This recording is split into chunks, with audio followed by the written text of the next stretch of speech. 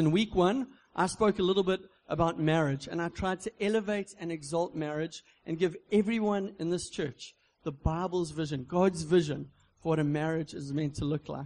Last week, Brendan spoke about marriage, about dating, and I saw one of the guys on Facebook saying that as tip number 3 for all the guys, wear deodorant and shower. That was the killer tip of the morning for many, many people. But Brendan was speaking about dating, and he was trying to elevate and exalt a biblical, godly, wise, holy way of living out relationships in the church that is countercultural and different to the way that the world around us dates. He was trying to give us a vision for a godly way of dating. And this morning, I want to do the same with singleness. I want to lift up, I want to elevate, I want to exalt the idea of what it looks like to be single for the glory of God, and hopefully to give everyone in this room a vision for a beautiful picture of what it looks like to be single, whether it's single for now or whether it's single forever, what it looks like to be single to the glory of God. And I know there's some people in this church who are single because you're young. You're still young, you haven't found your person yet, you're not married yet. I know some people are single by choice. You want to be single at the moment. You don't want someone. Maybe you never want someone. But I also know there's some people here who are single and they do want someone. They're looking for a partner. They're looking for a spouse. And for some reason, that opportunity hasn't presented itself, and maybe you're disappointed and discouraged. Or maybe you're here today and you're single because you're divorced. You've been left, you've been betrayed by someone, or you've lost your spouse. There's all of these situations in our community today. And I want to try and touch on all of these things for everyone in the community who is single. I hope it will encourage you. I hope it will give us a new understanding of what the Bible has to say about these things. And to do that, I want to look at 1 Corinthians chapter 7. So if you could turn there in your Bibles this morning, it will come up on the screen behind me. But this chapter is crammed. It is full of teaching, of understanding about marriage, about relationships, and about singleness. I'm not going to read the whole chapter this morning, but I really would encourage you to go home, read it through, take a pencil and underline, circle certain things, ask questions while you read through, pray through the text, meditate on it, and ask God to speak to you about relationships through this passage. What I'm going to do is I'm going to start in verse 6. I'm going to go through a few verses, jump a bit, go through a few verses, jump a bit, and hopefully give you an idea of what God has to say about singleness through this passage. Now what it says in verse 6 is, now as a concession, not a command, I say this. I wish that all were as I myself am. Paul, who's writing this letter, is clearly a very confident, happy, content, single man. He says, I wish that all were as I myself am, but each has his own gift from God, one of one kind and one of another. To the unmarried and the widows, I say that it is good for them to remain single as I am. But if they cannot exercise self-control, they should marry, for it is better to marry than to burn with passion. Verse 17 says, only let each person lead the life that the Lord has assigned to him and to which God has called him. This is my rule in all the churches. And from verse 32 to 38, he says, I want you to be free from anxieties. The unmarried man is anxious about the things of the Lord, how to please the Lord. But the married man is anxious about worldly things, how to please his wife. And his interests are divided. And the unmarried or betrothed man is anxious about the things of the Lord, how to be holy in body and spirit. But the married woman is anxious about worldly things, how to please her husband. I say this for your own benefit, not to lay any restraints upon you, but to promote good order and to secure your undivided devotion to the Lord. If anyone thinks that he is not behaving properly towards his betrothed, if his passions are strong, and it has to be, let him do as he wishes. Let him marry. It is no sin. But whoever is firmly established in his heart, being under no necessity, but having his desire under control, and has determined this in his heart, to keep her as his betrothed, he will do well. So then he who marries his betrothed does well, and he who refrains from marriage will do even better. That's the word of the Lord. That's what Paul has to teach us about singleness in 1 Corinthians chapter 7. So what I want to do today is I want to look at three things. I want to look at the gift of singleness that Paul talks about here. I want to look at idolatry and marriage and singleness, how we can lift up other things above God in our lives. And lastly, I want to look at Jesus and singleness. So the first point today, the gift of singleness. 1 Corinthians 7 verse 7, Paul is speaking and he says, I wish that all, I think I've emphasized that enough now, all, whereas I myself am single, but each has his own gift from God, one of one kind in one of another. Paul shows us very clearly that he is very, very content in his singleness. He is a happy single man. He has no desire to ever get into a relationship with a woman, to ever get married. He's happy. We read as we go through his letters, we see that he is constantly around other people. Paul is not lonely. Paul is not alone. He has got a whole team of people that he does life with, that he does ministry with. He's got friends around him at all times. Paul is not a lonely man. And Paul also says, listen, the reason that I want to stay single is because I know that I can do more for God if I stay alone. He actually says in this letter, it seems almost controversial, he says, actually a wife would just get in the way. A woman would just get in the way of the call of God, the purpose of God on my life. So for me, it's better for me that I stay single. You do whatever you think's best. But for me, I choose to stay single.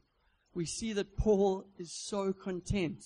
Paul loves his singleness. And Paul lifts up this beautiful picture of being single in a very, very happy way. But we do also see here that he's not saying it's singleness only. Paul speaks about marriage and singleness as both good gifts from God. And he does lift both of them up in what he says here. He encourages all of the people to stay single, but he has a balance between marriage and singleness. And I do want to say sadly that I think what Paul is saying here is not what you'll find in the majority of churches or Christian culture or Christian bookstores. So I reckon if you went to a Christian bookstore today and you went to whatever section they've got on singleness and marriage and things like that, the books that you would find on singleness would not give Paul's view, Paul's glorious view, his vision for the beauty of singleness. I think you'd find something very, very different. You'd find books with tips like this: 10 tips to winning over that man, 5 steps to find your dream wife, or how to get married for dummies. I think that's the kind of thing you'd find in Christian bookstores. And that's not what Paul is speaking about here. That's not the idea he's giving here. He's saying singleness is a beautiful, incredible thing. But I think sometimes what Christians try to do, churches try to do, Christian bookstores try to do, is to save ourselves from our singleness, to make us unsingle. But we want to hear the words of Paul here. 2 weeks ago, when I spoke on marriage, I looked at Ephesians 5, and particularly Genesis 2, verse 18, where it says, it is good to marry. But then we find ourselves in 1 Corinthians 7, and here Paul is saying, it is good for a man not to marry. So we find these two truths in tension. It's not that they go against each other. The Bible isn't contradicting itself here, but there's a balance of these two truths on the church, on the believer, on us. Marriage is a very good thing. It's good to get married. Singleness is a very good thing. It's good to be single. And Paul's trying to show us these two things. They're both good gifts and they're both good. And we mustn't think that singleness is a problem that is solved or that we can be saved by marriage. That is what Paul is trying to rescue us from. That is not the way we should be thinking. But I want to say that more than just lifting up and giving us a vision for singleness, what Paul does is he calls it a gift from God.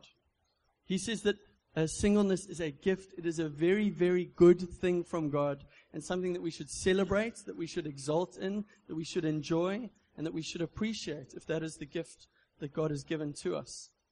I know for myself, I was chatting with someone about water polo earlier. I was in the first team water polo team at Kloof High, but I don't think that's saying a lot for our team. I was never the most sporty or athletic player. I was one of the guys who, when we got onto the field and when everyone was in a circle and the two captains stood out front, I would generally be chosen in the bottom 3. Unless one of the captains was one of my close friends and he chose me first or second. I was not that sporty or athletic. I just don't think I've got the instincts for sport. Some people just, they know what's going on. I don't. I'm a mess out there on the field. So I know what it's like to be chosen last. I remember in grade 9 playing hockey. I was often only on the field for half a game at the most. Maybe I got a quarter of a game. I know what it's like to sit on the bench, is what I'm trying to say here. And I want to say that that is not what Paul is talking about here. Paul is not saying that singleness is the romantic equivalent of sitting on the bench. He is not saying that, and he's not trying to patronize single people. He's not saying, shame, it's a good gift for you guys. He's saying it is a beautiful, wonderful, amazing thing to be embraced and enjoyed. You haven't been looked over, you haven't been ignored, you haven't been forgotten about, you haven't been rejected. It's not like you haven't been chosen. Paul is saying you have a unique and different gift from God, and it is a very, very good gift. And we see here that Paul is very secure in his gift.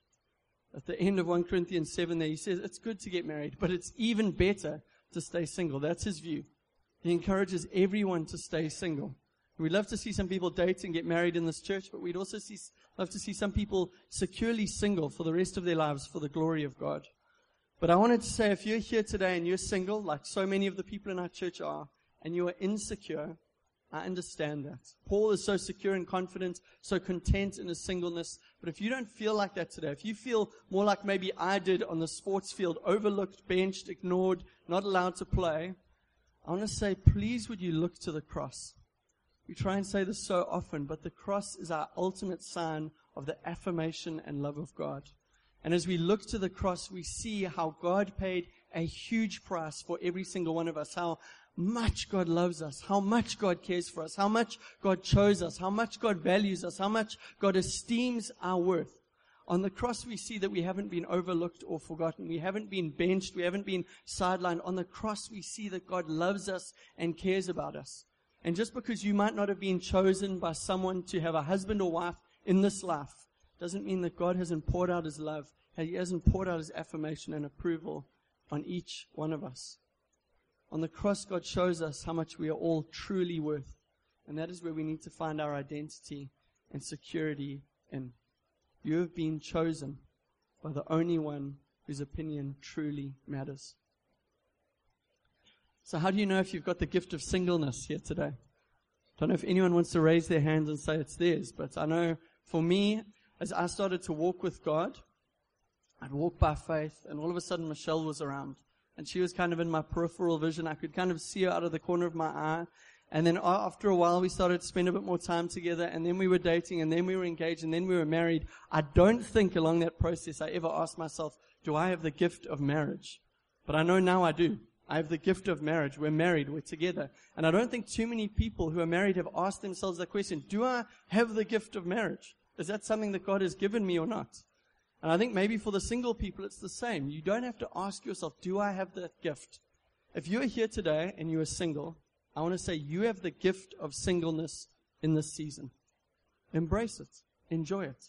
It is a good gift given by God to you to be enjoyed while you have it. Now, some in this room have that gift for now.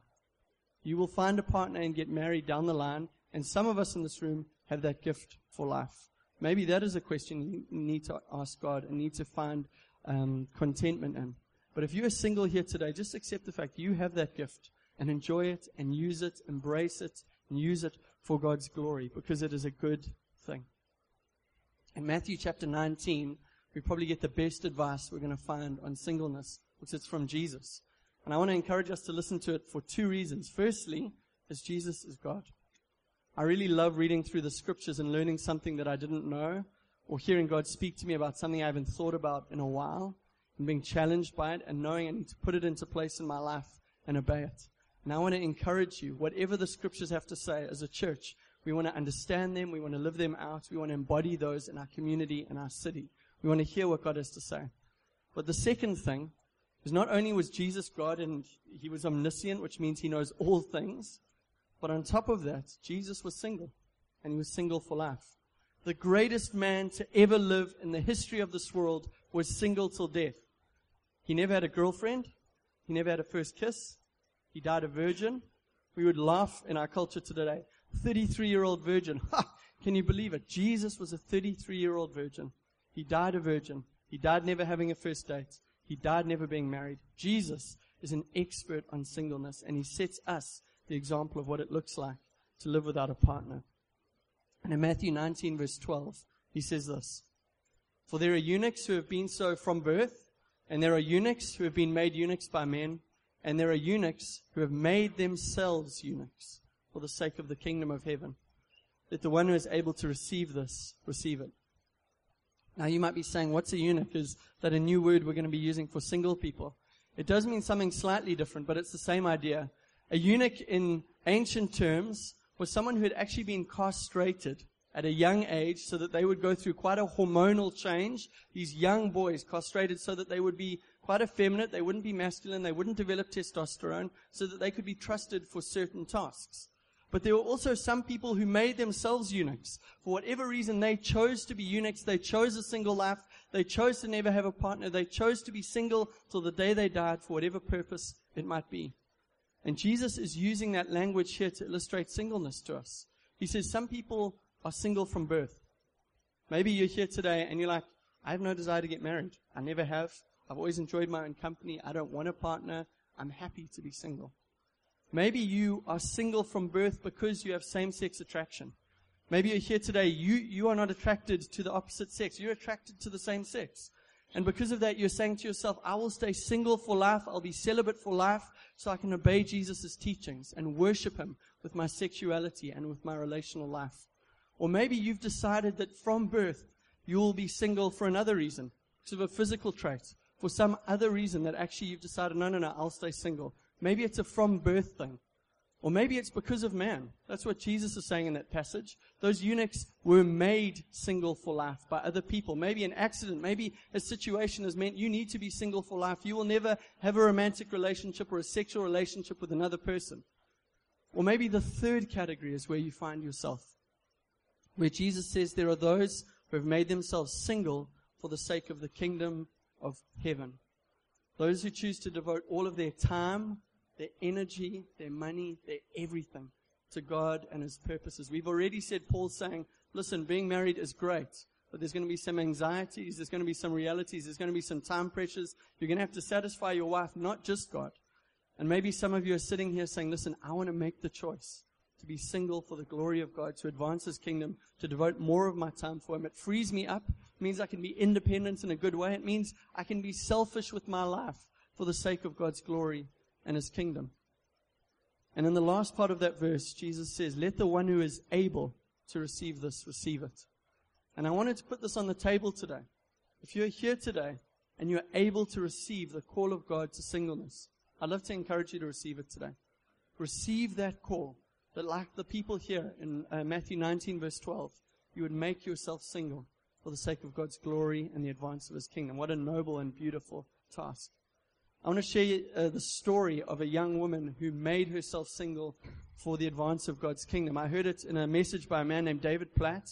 He tells the story of a girl named Canessa Wells. She was 22 years old, and just before she moves to the Middle East to serve God in a full-time way, she wrote this email to her friends nervously saying this: I could give up on overseas service and get married and become a music teacher. All of this is very noble, and to be quite honest, sounds good to me. But in my heart, I want to change my world more than I want a husband and more than I want comfort. I need this opportunity to grow and especially to tell others about Jesus. So Canessa Wells went to the Middle East. She told people about Jesus and shared the love of God in Egypt. She told Palestinian refugees in a camp in Jordan about the love of Jesus. She told Muslim men and women about Jesus in France and Bedouins about Jesus in the desert.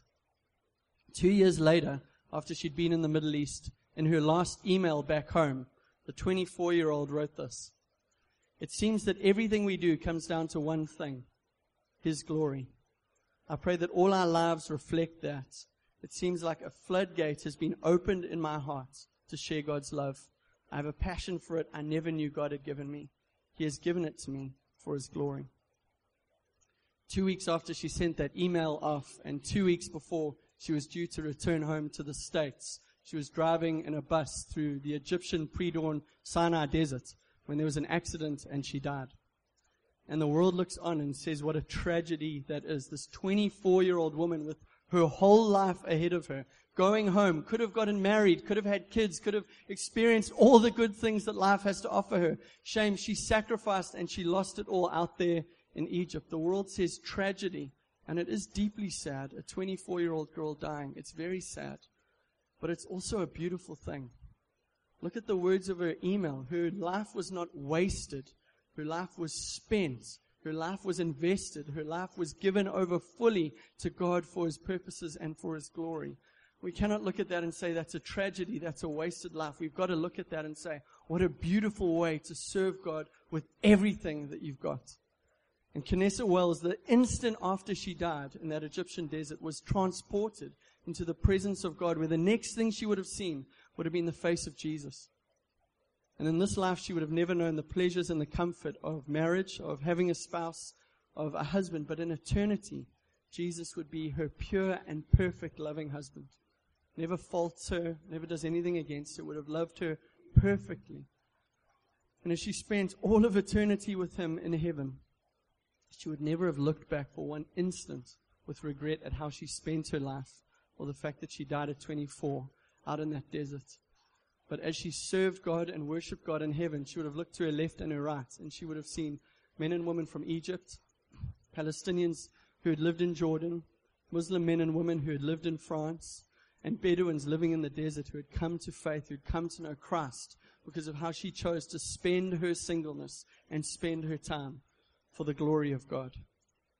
That's how she chose to use her gift of singleness. And I want to say, I'm not being heavy on the singles here today. I want to say to all the singles in the room and all the marrieds in the room, everyone in the room, that like Canessa Wells, we should all be challenged and stirred and sparked to spend our lives, to invest our lives for God's glory, and to see His kingdom advance in the places that we find ourselves. Don't wish you had someone else's gift. Don't wish you had someone else's life. Don't try and change the situation you find yourselves in. But where you are now, where I am now, we should all seek to serve God fully, to burn out bright, to max out our lives for His purposes.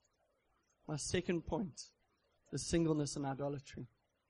1 Corinthians 7 verse 17, it says, "Only let each person lead the life that the Lord has assigned to him and to which God has called him." Only let each person lead the life that the Lord has assigned to him and to which God has called him. And I wanted to ask you today, what is your background? What is your story? What is your history? What are your experiences? What are your hurts? What are your successes and joys? What are your weaknesses and strengths? Your gifts and talents? Because every single person here has got a different background. We're all different. And that means I cannot this morning come and put a cookie cutter mold or some kind of cookie cutter shape on every one of us and say, live like this. And I love what Paul is saying here in verse 17. He's saying you need to be free and you need to be strong enough to live out the call that God has put on your life. It might be to be different.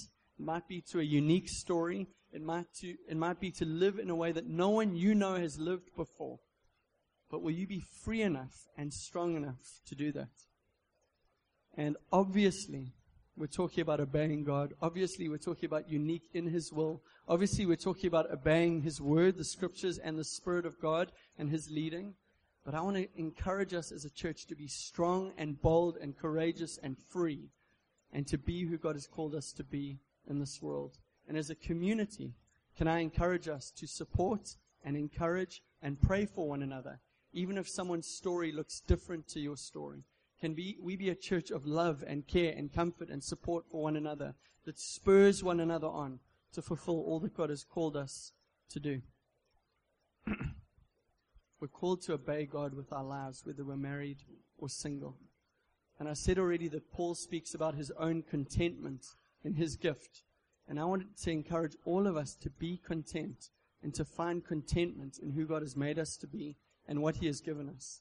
And God is a good God. He is a kind God. He's sovereign, which means He's in control of all things.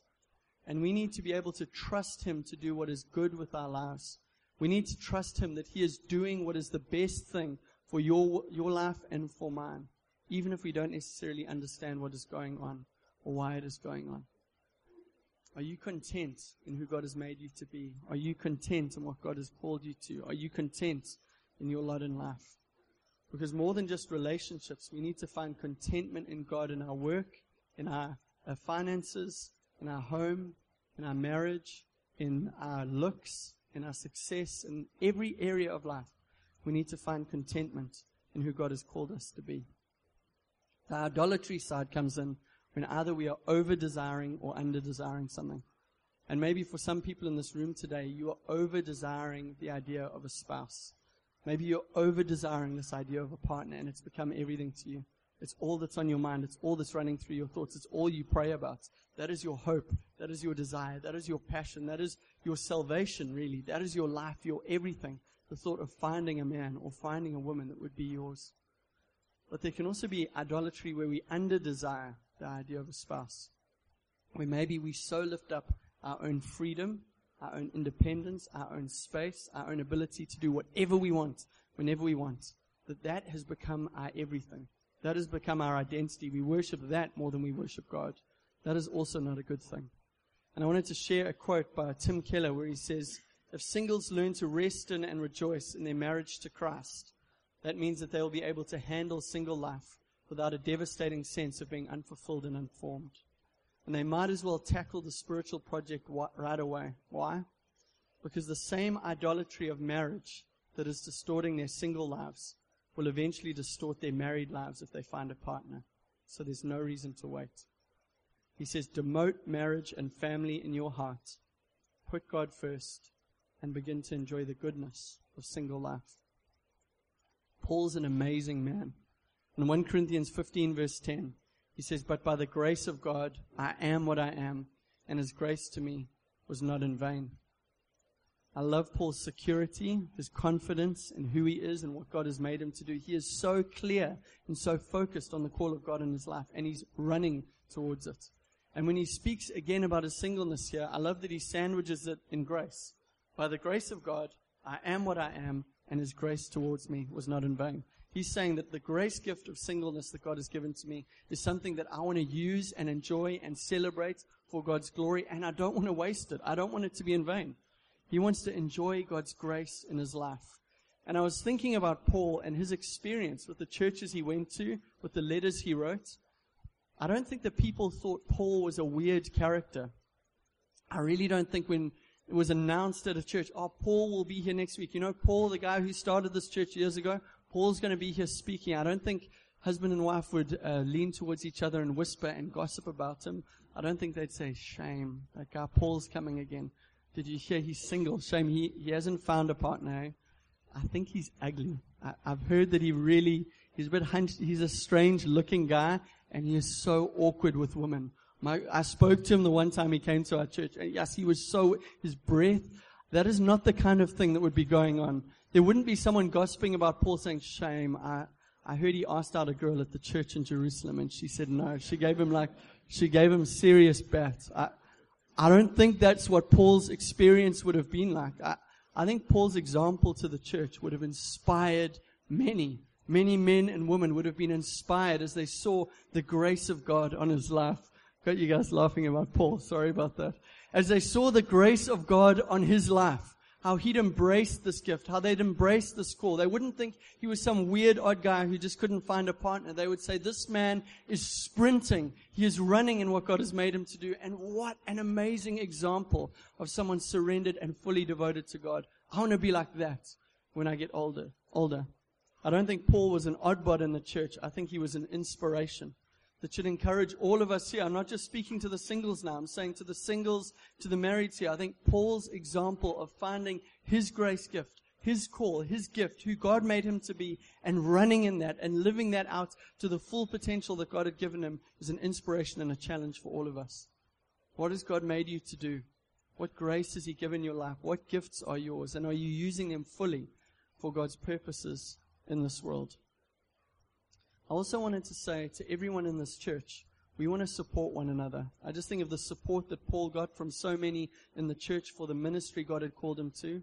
I want to say it would be so wonderful in life groups and the Sunday gatherings one-on-one that we would support and encourage one another.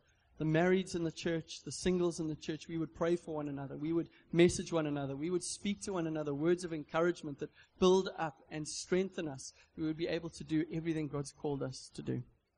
My third and final point, which is my shortest, is Jesus and singleness. In Hebrews 12, verse 1 and 2, in the NIV, it says, let us run with perseverance the race marked out for us, fixing our eyes on Jesus, the pioneer and perfecter of our faith. I wanted to say for both the marrieds and the singles here, what is your focus? Here it's calling us to fix our eyes on Jesus, to make him our focus, to make him our goal, to be the one that we are looking at as individuals. Because if we're looking at someone or something else, if they are our focus, if they are what's filling our minds and our hearts, we are not serving God.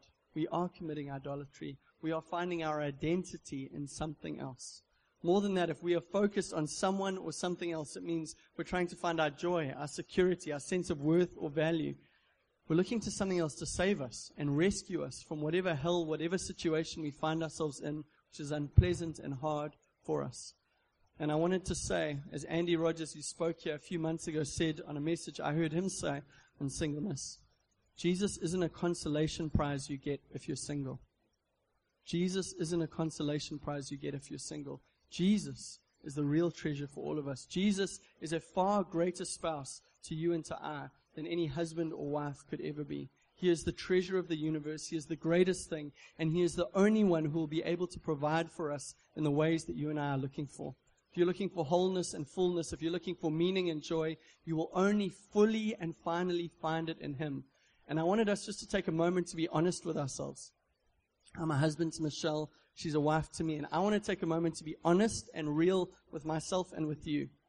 Because Michelle needs certain things. And I can give them to her, but not fully. I can't provide for her and love her and comfort her and satisfy her and give her the sense of security and identity she needs fully. I've got to admit that. I've just got to own that reality. And I've also got to be real that no wife, no partner, no woman in the world is able to give me the love, the joy, the affirmation, the strength, the approval, the security, the identity, whatever it is that I'm looking for. No one can give it to me fully. And if I force Michelle to give that to me, if she forces me to give it to her, I'm just going to disappoint her. It's going to cause an issue in our marriage because we should be looking to Jesus. He is the only one who can provide that to us completely. God is our ultimate satisfier and our ultimate spouse. And as we end this morning, I wanted to say for the singles in the room and for the marrieds in the room, I think there is some repentance we probably all need to do as we look to God and we find our security in Him. As we find our identity and joy in Him, that we need to stop looking at other things and other people, hoping and trusting that they could give us what we need, because only God can fully give it to us. If you look to me or the pastors of this church, we will fail you. We won't be able to give it to you. If you're looking to a leader in the church, if you're looking to a friend or a spouse, everyone will let you down. Anything will let you down. But Jesus is the one who can fully and finally give it to us. And I want to say, as we try and live out the call of God and live in the grace that God has given to us, we will struggle and we will fail at times, and we cannot do it in our own strength. And we need the power of the Holy Spirit and the grace of God to help us to live out these realities and to live for God's will in a secure way in this world. Can we stand and pray together?